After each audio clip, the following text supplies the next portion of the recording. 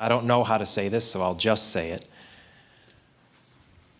It is an unparalleled privilege to serve the living and true God with every one of you, week after week, to worship him alongside all of you.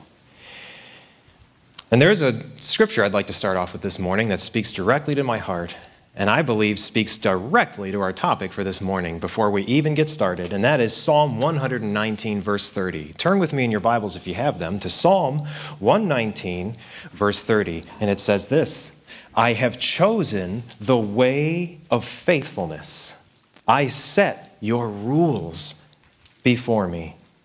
Immediately we can see that a choice has been made. Not just any choice, the right choice. I have chosen the way of faithfulness. So we are told that choices matter. But what does every good choice require? A specific skill, discernment. But where did the psalmist turn for this discernment? I set your rules before me. He turned to the authority of God's word. We are living in an age when discernment is so needed, aren't we? Praise the Lord. He has given us what we need in order to make meaningful choices. Would you bow with me in prayer? Heavenly Father, what a privilege it is this morning to come together to worship you. And we thank you that your church is not a building. Rather, it is a group of people who have received you as Savior and Lord, purchased by the precious blood that you shed on the cross. You saved us. Lord Jesus, will you help us now as we study your word together to have a better grip as to what it means to live a life that honors you. For it's in your precious name and for your sake we pray this. Amen. I was talking to my friend the other week about what it takes to make good dads. And we shared our thoughts with each other about how difficult this job really is. And he said something to me that stuck with me to this very day. He said this, that he knew that when his children grew up and went out into the world, he knew they would be influenced by our culture.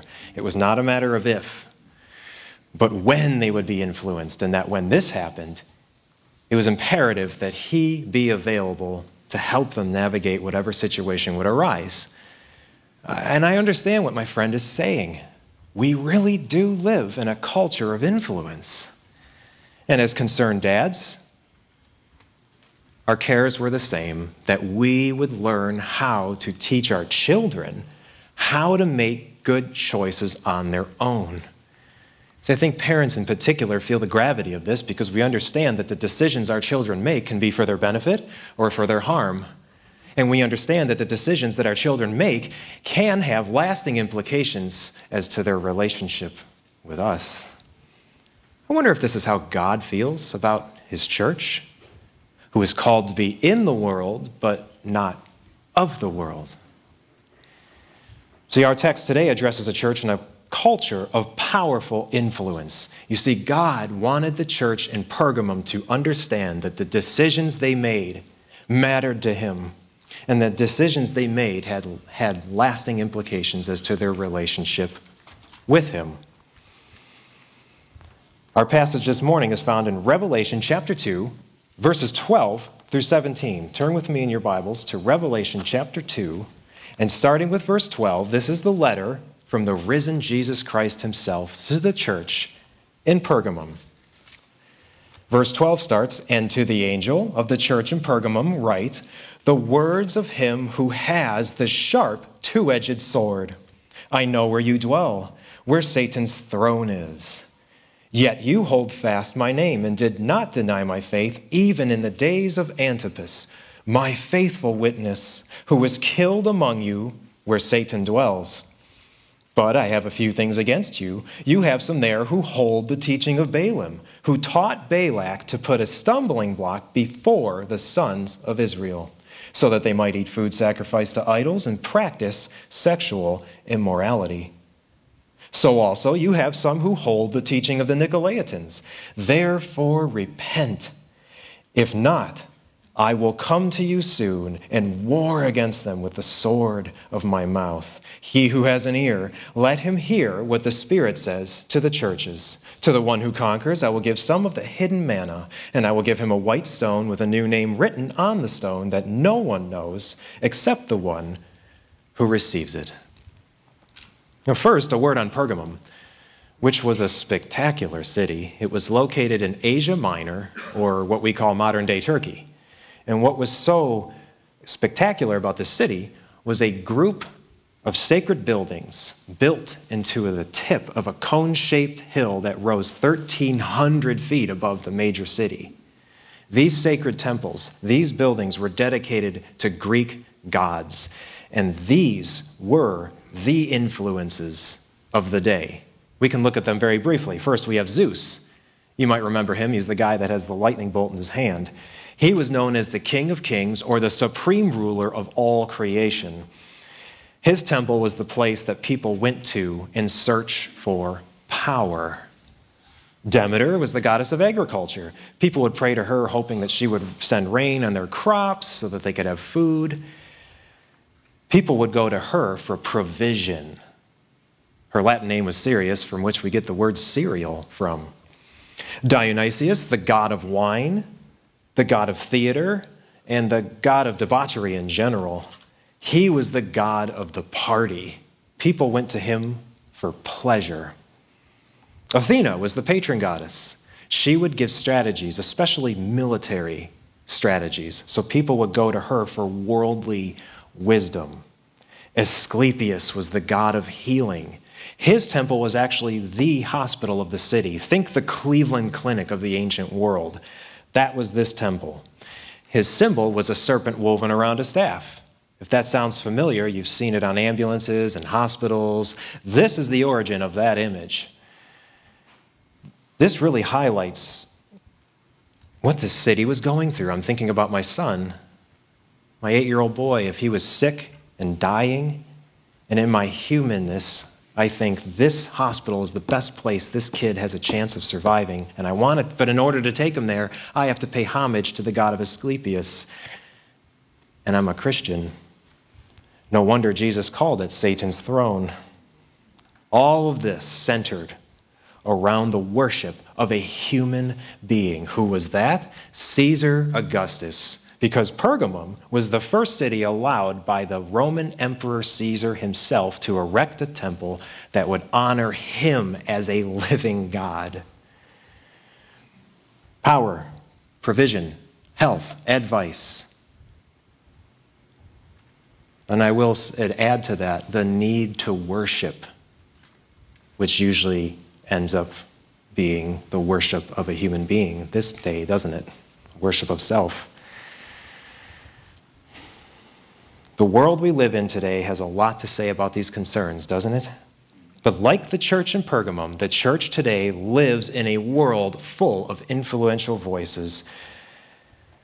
Thankfully, the Lord has given us what we need to choose well. What has He given us? 3 gifts I wish to share with you this morning, beloved. They are the authority of truth, protective boundaries, and an eternal perspective.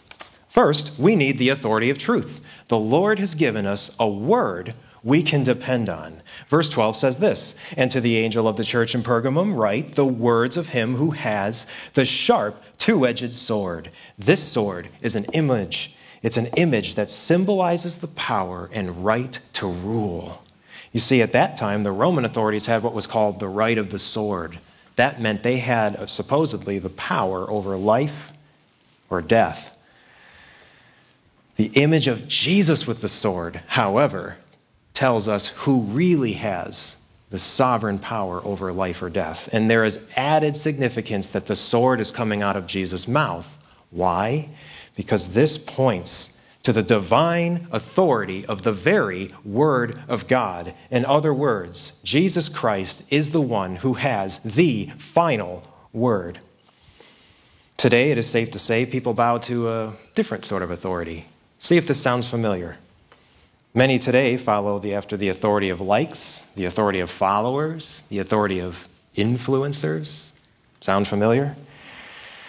Add to that, we live in the dreaded age of, well, that's your truth. This is my truth. But that is pluralism. And against the pluralism of our day, Jesus' words of authority stand out in sharp contrast. During his earthly ministry, Jesus' words did exactly the same thing. Look with me in your Bibles to Matthew chapter 7, verses 28 through 29. When Jesus was delivering his Sermon on the Mount, the people were deeply affected. It says this, and when Jesus had finished these sayings, the crowds were astonished at his teaching, for he was teaching them as one who had authority, and not as their scribes. There was a self-evident truth in the teachings that set Jesus apart from the other teachers of his day. You see, the chief priests, the scribes, the Pharisees, they liked to debate back and forth and quote their favorite teachers and even argue. But when Jesus spoke, his was not just another voice, yet rather it was a sword that penetrated to the core of human living. Today, the sword of his word still does the very same thing to those of us who read it. First of all, the sword of his truth hones our minds. Romans 12:2 says it this way, do not be conformed to this world, but be transformed by the renewal of your mind, that by testing you may discern what is the will of God, what is good and acceptable and perfect. This is a mindset. Our mentality has changed from bowing to the opinions of people to having the very knowledge of God himself. This is where the process of all good decision-making begins. When our minds are sharpened by the sword of God's word and we become accurate thinkers.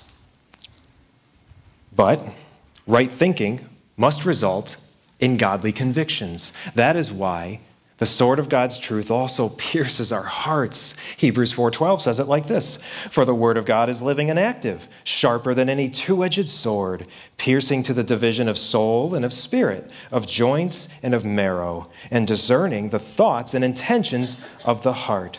God's sword exposes us for who we truly are. He strikes us to the core of our being, convincing our minds as to what is true and convicting our hearts as to what is right. In this way, beloved, God's word prepares us to make our decisions beforehand. We have an illustration of this right in our very passage. In verse 13, it says this, I know where you dwell, where Satan's throne is, yet you hold fast my name, and you did not deny my faith, even in the days of Antipas, my faithful witness, who was killed among you where Satan dwells. This verse starts and ends the exact same way. That this church lived in the city where Satan had his throne. Some way or another, Satan had a base of operations here. And it was against these pressures that the Lord raised up a faithful leader in Antipas, who was killed for refusing to worship Caesar rather than his Lord. We don't know much about Antipas. What we do know about Antipas is that he made his decision beforehand. You see, the Roman sword was no threat to Antipas because he had already been smitten by the sword of God's truth. How about us? In a world full of competing voices, is it not a comfort to know that there is one true voice that slices through all of the confusion? The authority of God's word prepares us to make the right decision before we are even confronted with the options. However, God also knows that temptations will always remain a threat. That is why we also need boundaries to protect us.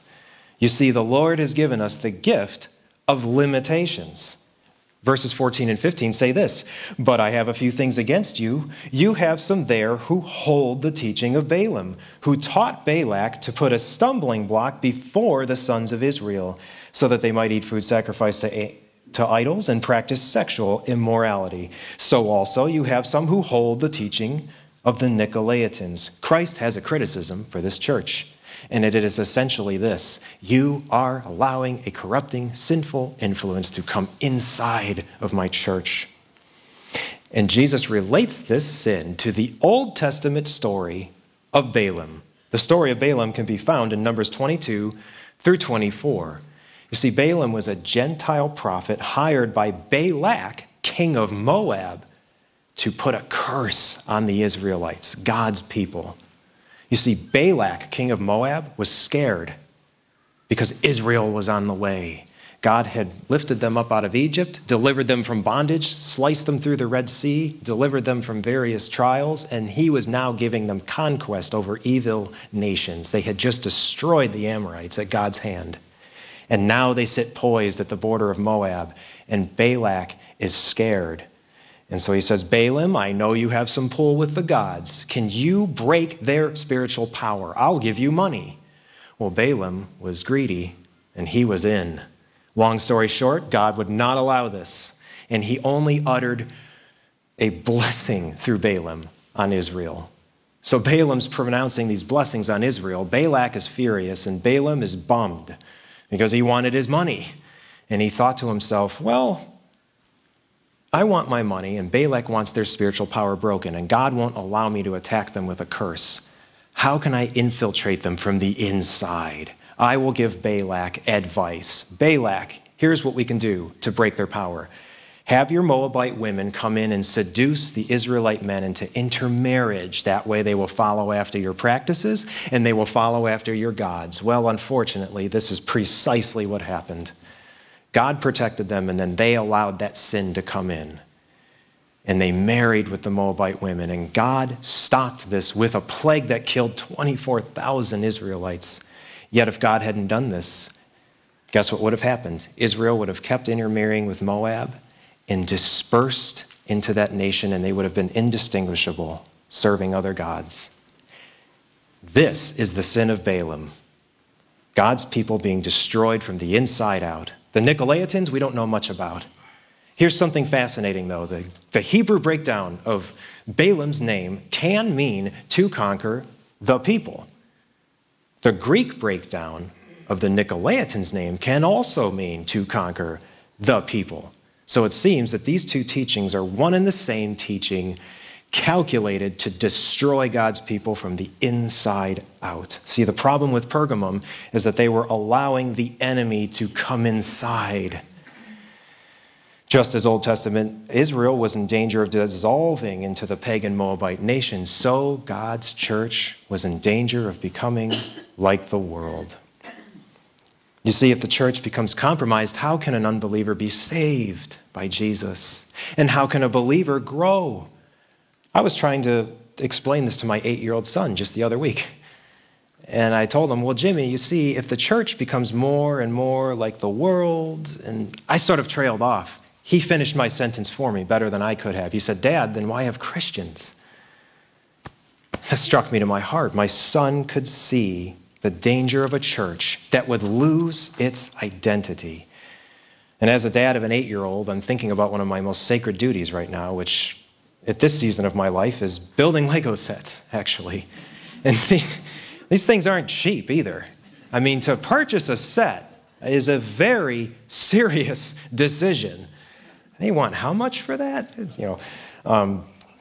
So it takes an investment of money, and it takes an investment of time to build. I know when I get the calluses on my fingers after I'm done. However, the result is a specific and beautiful masterpiece. Lego fascinates me. You know why? They have so many unique sets comprised all of the same generic pieces. There is an inherent danger, of course. You know what it is, that if my son isn't careful and he dumps all of his projects into the same communal Lego bin and they rub it together and the parts fall off, even though I tell him not to, you know what happens. Week after week, this goes unchecked. All we have left for our cost and for our effort is a bin full of common Legos, indistinguishable from anything else. Care must be given to keep each set unique. Otherwise, the value of that set is lost, unable to be retrieved. God's word is clear about the conduct of his church. 1 Peter 1:14-16 says it like this: "As obedient children, do not be conformed to the passions of your former ignorance, but as he who called you is holy, you also be holy in all your conduct, since it is written, 'You shall be holy, for I am holy.'" You see, in this context, Jesus is talking about not letting the enemy inside of his church. But where does that start? Letting Balaam in, where does that begin? I believe it begins right here with the individual Christian. Can I put myself on blast for a moment? For far too long, I knew exactly what it meant to let immorality in. For many years, I succumbed to the allurement of pornography. And Jesus' boundary line in this area is crystal clear, yet I allowed the fleeting allurement of that temptation to draw me over that boundary line time without number. You see, private sins are so difficult, aren't they? Why? Because we give into another temptation to keep it private because we're ashamed. That is why I want to exhort anyone in the sound of my voice who may be struggling with a similar sin, please don't keep it hidden. Talk to me about it. I'd be intensely interested. We could go have lunch sometime. Or tell somebody else in the congregation you know you can trust. Just don't keep it hidden, please. I made that mistake for far too long. And it wasn't until I heeded what the word says in James 5 that the Lord delivered me. See, James 5 tells us to confess our sins one to another. And it was through the power of my confessing this sin to another brother in the Lord that the Lord pulled me out of that bondage and set my feet on dry ground. Praise the Lord. My chains have been broken. Can I give you another verse that helps me every day when it comes to making choices that honor Jesus? This is a hallmark verse for your memory. Beloved, inscribe this verse on the tablets of your heart. This is a verse for life. It is 1 Corinthians 10:31, and it says this: "So whether you eat or drink, or whatever you do, do all to the glory of God." See, the mistake I used to make is I would ask myself, how close can I get to the boundary line without transgressing it? That is the wrong question. But on the basis of this scripture, on his sword, if we ask ourselves, is what I'm about to do going to promote the glory of God? That will keep us from making a lot of sinful decisions. So what has Jesus given us? He's given us his word of authority, and he's given us protective boundaries. Why does this matter, beloved? Because the choices we make have eternal implications. That is why the Lord knows that we also need an eternal perspective. Let's look at verse 16 together. "Therefore repent. If not, I will come to you soon and war against them with the sword of my mouth." Jesus gives a command to Pergamum to repent of a very specific sin, the sin of allowing the enemy inside. Revelation 19 explains that the sword issuing out of Jesus Christ's mouth is actually his weapon of warfare that he will use to destroy those who have not obeyed his authority. You see, hell is the eternal perspective for anyone who continues to choose their sin instead of Jesus Christ. This is why Jesus wants to keep his church pure, and he charges us with the responsibility. In Ezekiel 3, 16 through 21, God charges the prophet Ezekiel as a watchman over Israel. You see, God warned Ezekiel. He warned them that if any should die for sins that Ezekiel had not warned them of, God would require their blood at Ezekiel's hand. I believe in a similar way, beloved, we have been called as a watchman over Jesus' church, and he has charged us with the responsibility of keeping his church pure. If we are not obedient, Jesus will come fix all the problems himself, but with far more drastic results. This reminds me of junior high, when I was 14 years old, I have a memory. I remember my best friend making the football team. And one morning, we were walking through the hallway of school. A fight broke out between two boys. My friend and I stood at a distance thinking, yeah, they're going to get busted. We didn't do anything about it. Well, guess what? They did get busted because just then the coach of the football team burst into the hallway, separated them, you and you, to the principal's office. Then he turned around and he pointed right at my friend. He said, you should have stopped them before I had to intervene. Now, I was a little shocked at first that he was yelling at my friend, who would have never started anything like that and didn't start it. But the simple fact was the coach had higher expectations of my friend who was on his team. You see, if my friend had broken up the fight, there probably would have been no consequence. The coach breaking up the fight and sending him to the principal's office, for all we knew, those kids could have been expelled. This is why I believe that Jesus is so hard on us for preserving the purity of his church, because the stakes are so high. These are eternal souls we're talking about. And we do not want anyone getting expelled on our watch. But praise the Lord for our final verse of today, verse 17, an encouraging verse. What is the eternal perspective? For those who have chosen well. Verse 17 says this, he who has an ear, let him hear what the Spirit says to the churches. To the one who conquers, I will give him some of the hidden manna, and I will give him a white stone with a new name written on the stone that no one knows except the one who receives it. The ones who made good choices are called conquerors because their decisions are proof positive of an authentic relationship with Jesus Christ. To these, Jesus promises gifts of eternal value. The hidden manna, the white stone, there are many interpretations on these. But allow me to focus on just a few nuggets of truth that we can zero in on together this morning that I pray will give us just a little sparkle of what heaven will be like. The hidden manna. You remember in the Old Testament, the manna that came down from heaven, that was known as the bread from heaven. What does this make us think of, beloved? John 6:35, where Jesus declares, I am the bread of life.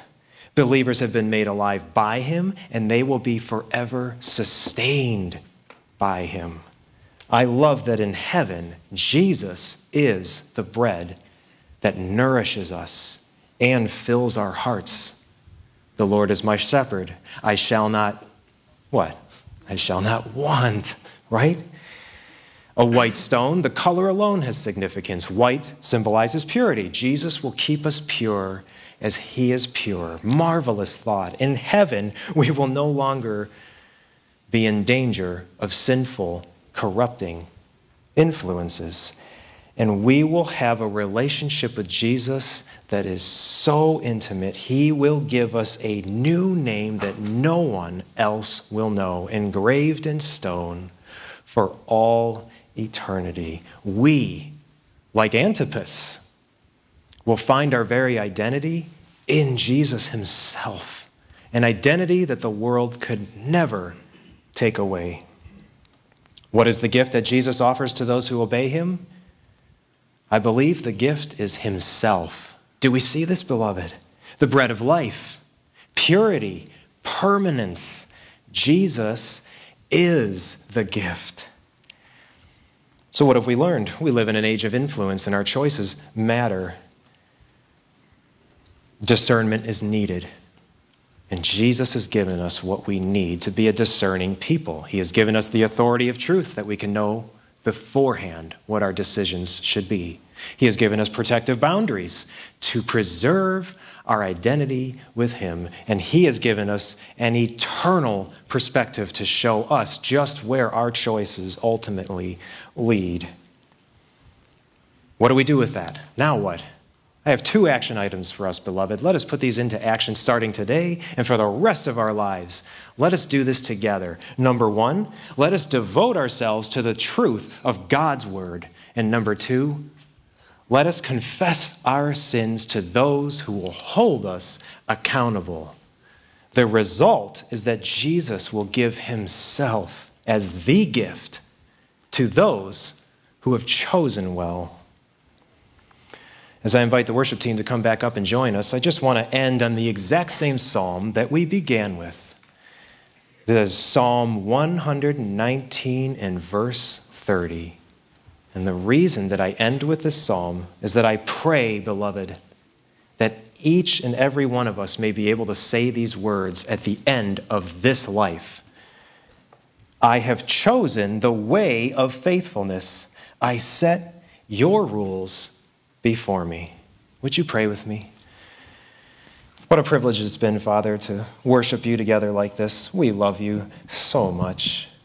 Will you help us to remember each and every day that the decisions, starting with today, matter for all eternity.